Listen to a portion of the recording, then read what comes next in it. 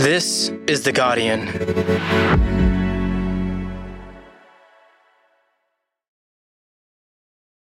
Just a warning before we start, there is a little bit of swearing in this episode. I'm Laura Murphy-Oates, and this is The Full Story. We have agreed today that states and territories will end their respective mandatory isolation requirements on the 14th of October. Last Friday, Prime Minister Anthony Albanese announced that Australia is ending COVID-19 isolation and pandemic leave payments. Sort of. The pandemic leave disaster payments will end at that time as well, with the exception of people in high-risk settings which need to be given particular support. So aged care, health care, the measures, disability care, the areas that have been previously identified. For some, this announcement came with a lot of emotions. Am I allowed to swear? Yeah. Because it was, fuck me dead, they want to kill us. It also came with a lot of questions, like what does the end of isolation actually mean for our daily lives and for our path out of this pandemic? Today, we speak to an epidemiologist about the science of it all and an immunocompromised person about what they're doing to survive until the pandemic is over. It's Thursday, the 6th of October. Just to start with, can you introduce yourself, your name and your role and experience? Catherine Bennett, Alfred Deakin Professor at Deakin University. I'm the Chair in Epidemiology, and I've spent well over 20 years working in infectious disease epidemiology, including outbreaks and community transmission of infectious diseases, including MRSA and the superbugs, and obviously the last 3 years we've been very focused on COVID. The Albanese government has announced an end to mandatory isolation for people who test positive for COVID-19, except for people in certain high-risk settings. What's your first response to this change? Probably not surprised. We took a step earlier on, over a month ago now, with shortening the period for people who don't have symptoms.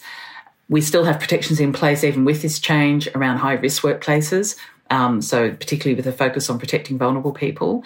And I think for some, there's an overstatement of how effective isolation is now, particularly in the context of our testing patterns that are happening. Can you break that down a little? I mean, why are our testing and isolation systems not as effective as they once were? Testing changes. Less people test. They don't have a signal to test because they're not part of outbreak investigations anymore. And if you're asymptomatic, you don't have a signal to test. So you might, if someone in the family knows they have COVID or your household, then others might test. But we know estimates from health departments have been somewhere like between a third and 50% of people probably, even if they get a positive RAT test, don't report it. We know RAT tests give you false negatives. And so add all these things together and over time, we're capturing less of the infections out in the population. So isolation is linked to testing. You have to test to know that you are a case in order to isolate. And most people who isolate have been infectious before they start isolating as well. So it's always been a kind of a leaky bucket. And now the leaks become more so because people don't even know to test. And the higher the proportion of people with no or incredibly mild symptoms, the less likely they are to test. So we're picking up a very small proportion of infections. Right, so the role of isolation as an effective public health measure may not be as important as it once was. What are some of the other things that the government would have been looking at in order to make this decision? The other thing that's happened over time is that the disease pattern changes. So we're seeing a lot of infections, but less people with COVID, the disease now, because of their age pattern. You know, the people still most dominant in the infection groups are the younger adults, and they are the people who tended to have milder symptoms anyway, but now with hybrid immunity in Australia, very high vaccination rates, and many people now, more than 50%, particularly those younger adults who've had an infection as well as their vaccination, some of those more than one infection, they're now, experiencing on average less symptoms, less likely to have severe disease, that's clear. And I think with our aged care facility outbreaks dropping, the number of residents impacted in aged care, that's one of our sentinel sites to understand infection in the community. Those numbers have come right down, and that's really reassuring, and that will also make a big difference in terms of the number of people seriously unwell from COVID and the number of deaths we see as well. How does Australia compare to other countries like the UK and the US in terms of public health measures? Are we early in making this decision? There's a few countries that still have it in place, but probably more in name than in actuality. If you look at, as I said earlier, this strong link you have to have between testing and isolation, and then some sort of monitoring of isolation. So we've seen countries do it a bit differently. Places like the UK famously had stopped testing and then stopped isolation altogether quite a few months back now. So it's quite interesting when you compare how they travelled through the recent Omicron outbreaks compared to other countries that still have, some measures in place. And in BA1, for example, the first big Omicron wave, France, which still does have isolation in place, they had a wave of around, with a death rate of about 5 people per million. By the second big wave of BA5, that had dropped to just around 2. But the UK was lower than them in the first wave and was still sitting just around 2, just over 2 for their second wave. So they don't look that different in terms of the impacts at the population, whether they've got, these even partial measures in place still or they've dropped them completely. So other countries have ended isolation without deaths from COVID-19 skyrocketing necessarily. Do you think the same will happen in Australia? I don't think it's going to cause a massive change. I think some people have reacted thinking we'll see a big surge. I don't expect that to happen. But our case numbers might go up anyway because we're also seeing a rise in infections with these new variants in overseas. So it'll be watched closely if the situation changes. The other message that came through was this is the decision for now. If it needs to change, it will. We can't just look at isolation by itself. And we need to look at all of those measures and the protection we have as well as other protections. Important that we keep an option for a change to these settings in the future. Last month, the World Health Organization Director General said that the end of the pandemic is in sight, and he kind of cited the fact that weekly deaths from the virus around the world were at the lowest level since March 2020. Last week, the number of weekly reported deaths from COVID-19 was the lowest since March 2020. We have never been in a better position to end the pandemic. We're not there yet, but the end is in sight. When can we confidently say that the pandemic is over? What are the signs of that? Once we start to see, while we'll still have waves, that it's not stressing health systems, that you don't have to shut international borders, all of those things might then say, all right, this has reached a point where we're adjusting to it. People say living with the virus as if it's somehow playing it down. It's not. It's actually how do you live with a new pathogen? And that's what we're all working through globally. But there's still global efforts that have to be put in place, including vaccination. Even vaccination after an infection shows some positive association in helping to protect against long COVID. So there's a lot that we still need to do in a cooperative way globally. It is still going to be with us, and the virus has changed a little over this time. It's more infectious, if anything. But it's now saying we've tried to transition as safely as we could to a level of immunity in the population that means that this can be managed as an endemic disease. And, once you're 3 years in, it's unless something really shifts again, and therefore you have a pandemic strain, we will be naturally coming out of this pandemic declaration period. I know this might be impossible to answer, but how far along that path are we then? I mean, if we're not at the end of the pandemic, are we nearing the end? Yeah, I describe this as something that you'll see it in the rear vision mirror. We'll say, actually, things have been pretty predictable. So early in our new year, I expect if we do see a BA 4.6 or whichever the next wave is, if it looks a lot like BA5 in that it's not putting a lot of people in hospital, it's not really changing the patterns, then I think that's when the World Health Organization would probably end the declaration of pandemic, and that might happen by the end of the year. If this wave plays out differently and we've still got more to to learn about this awful virus that we've got to manage, then that might delay that decision.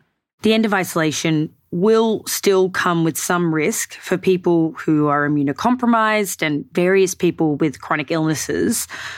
What can they do in this time? For those groups, it's also where the antivirals are really important.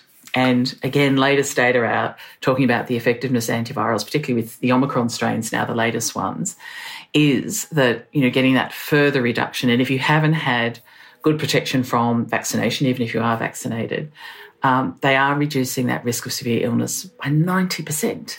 That's substantial. And so knowing that you're potentially a candidate, sorting that all out in advance of having an infection, all of those things are really quite critical. So you've got a treatment path sorted out. And if we can do that and protect people, not even from, serious illness, it's actually, they might not even have to go to hospital. They might have a very mild illness if they can get these antivirals early.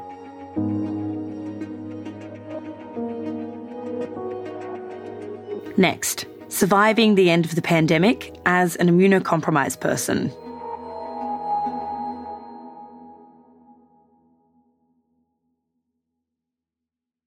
Hey, Laura Murphy-Oates here with a quick note about The Guardian.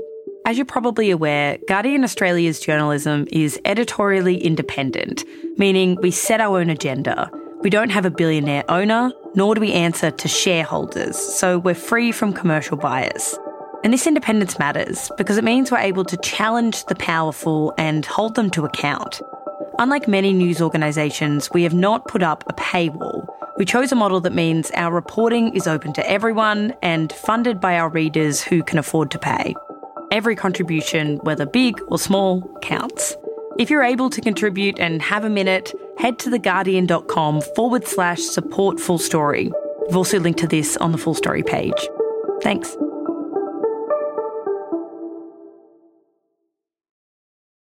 Good morning, Ashley. How are you going? I'm great. How are you? Great. What's been happening? You're not going to believe this. As soon as 10:40 hit, our gardener showed up and he just started whippersnipping, and I was like, no, please, for the love of Jesus, not now. My name is Ashley Ray. I'm an independent support coordinator and I'm also a justice and disability rights activist, and I'm based in Melbourne, Victoria. Last week, the government announced that mandatory isolation measures and disaster payments for most workers are ending. What was your first thought when you heard that news? Despair, because I think people with disabilities and people with chronic illnesses have been essentially left for dead through this entire pandemic. They've been ignored. They've been told that they should die so that others can live. There's been confusion about who covers the costs of PPE and where you can actually source PPE. A lot of people with disabilities have gone without carers because their carers get sick. They work with multiple people. One of them gets sick. You've got to isolate until, that illness passes. And in the meantime, everyone that person cares for goes without care. And for some people, that means there's no one there to give them a shower. There's no one there to help them get dressed or go to the toilet. Ashley lives with a disability. She's vision impaired, and she's also immunocompromised as a result of a chronic illness. I have type 2 diabetes and visual impairment, and my immune system is a bit cooked from the diabetes. So my immune system doesn't really handle being sick very well. Illnesses that usually people can get over in a week to 2 weeks, like a cold, flatten me for close to a month. It takes some more intense medical supervision. Sometimes it means a visit to the hospital, although we try to avoid that as much as possible. So it does happen a couple of times a year at least. Ashley's husband also has a respiratory condition. All this means that getting sick with COVID-19 would be really risky for both her and her partner. That means he would have to go to hospital just to be monitored to make sure that nothing complicates that. So it gets complicated for him, but it also gets very complicated for me, again, because I'm diabetic and I'm insulin dependent and I also have other medications. It's really serious for me. But it wasn't until earlier this year that Ashley realised just how high this risk is for her. At the beginning of this year, we thought that I had COVID because I was very seriously ill and I couldn't breathe. And we had the ambulance come to our home and they said, look, we think you do have COVID, but, if we take you to the hospital, you are definitely going to catch COVID and you're probably not going to survive it. Wow. And that was really scary. It's really scary being told that in the moment when you also can't breathe very well. That was really, really terrifying. We had to stay home. We kind of went with the logic that if it was COVID, then as scary as it was going to be, my chances were definitely going to be better at home than in the hospital. In the end, Ashley found out she didn't have COVID. It was pneumonia. But this moment had a big impact on her. As borders opened and other public health restrictions peeled back, she had to make some tough decisions about what was safe for her. It was really scary. We watched the numbers a lot. And I had lots of discussions with my husband about, my husband works with kids, and so that's a big risk factor for us. So it was like the balancing act of, well, does he miss work? Or do we take the risk and he goes to work, but how do we minimise it? But it was a lot of discussion around what happens if we do catch COVID, how do we manage that? Because there's only so much that we can do. What decisions have you had to make in the past couple of months around managing that risk? I withdrew from university, so I'm a full-time student at Victoria University doing a Bachelor of Social Work. And just with how things were playing out over the winter period and me now having quite a few things under my belt, having learned about, how diabetes works for me and my body and all of that, I had to make the decision to withdraw from this semester of study because there was no accessible learning for me. There was no alternative way for me to attend classes and still complete my education for the year. So I've withdrawn from that, and that's really heartbreaking because I so love this program and I so enjoy going to university and meeting people and making new friends and learning so much. How risky would it have been for you to continue your course in your eyes? The risk is that I have to travel for over 2 hours on public transport to get there, which is an enclosed space. And not only that, but it's very difficult to take reasonable health measures on campus. So we're not required to sanitize, we're not required to wear a mask anywhere in the room. There's not necessarily ventilation in every part of campus. It's very difficult to have social distancing in places like stairwells or in elevators. What does your day-to-day actually look like now? How much are you able to leave the house? I tend to stay home 99% of the time. I work from home now, so I am an independent support coordinator and I do all of that from my home office. And I only really leave when I have an appointment, like to see my doctor or if I have to run up the street to grab some groceries. And even then, it's like a milk run. We get all of our groceries delivered most of the time. What about social occasions? People need to see friends and family. They do. I don't really do that a whole lot. It's something I'm slowly starting to venture out with doing, but it's not something that I do every week. So one of the concerns is obviously are the people that you're going to see vaccinated? Because not everyone has believed in doing that, and there are consequences for that. So how comfortable are they with showing you that they have a negative RAT test that day? How comfortable is that person making sure that there's sanitizer available, and are they going to wear a mask? For a lot of people, these are the concerns. The way that I think about going out now is very different to how I did pre-pandemic or even pre-diagnosis is very different. And that's something I've noticed, that it's a different type of mental load for someone with a chronic illness than what previously existed. So how does the end of isolation change this risk assessment for you? Are you going to be able to leave the house? I think at some point I've got to make the decision that I'm going to have to, or I'm going to live a very, very quiet life and a very lonely one. I can't go indefinitely doing this. Being isolated, it's not an enjoyable existence or way to live. Not just for you specifically. What does this announcement mean for people with chronic illness and immunocompromised people broadly?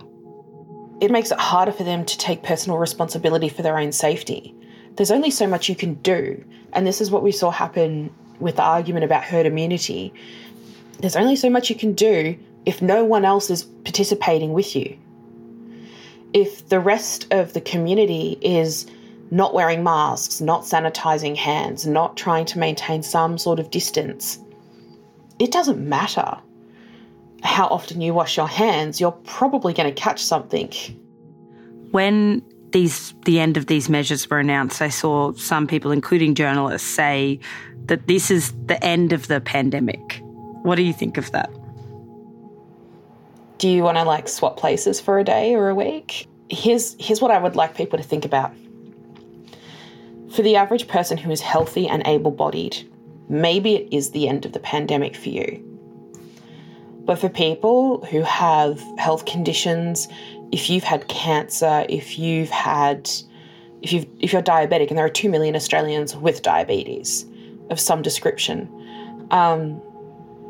if you've had any of these health issues, it's not the end. That was Ashley Cooper and earlier epidemiologist Professor Catherine Bennett. Thanks to them for their time. You can read more of The Guardian's coverage of the pandemic at theguardian.com, and we've linked Catherine Bennett's latest analysis titled "Ending Mandatory Isolation Does Not Mean COVID is Over, but we need to move beyond short-term fixes" on the Full Story page. That's it for today. This episode was produced by Rafika Tuma and Karishma Luthria. Sound design and mixing by Tim Jenkins. The executive producers of Full Story are Miles Martignoni, Gabrielle Jackson, Molly Glassy, and me, Laura Murphy-Oates. Okay, catch you next time.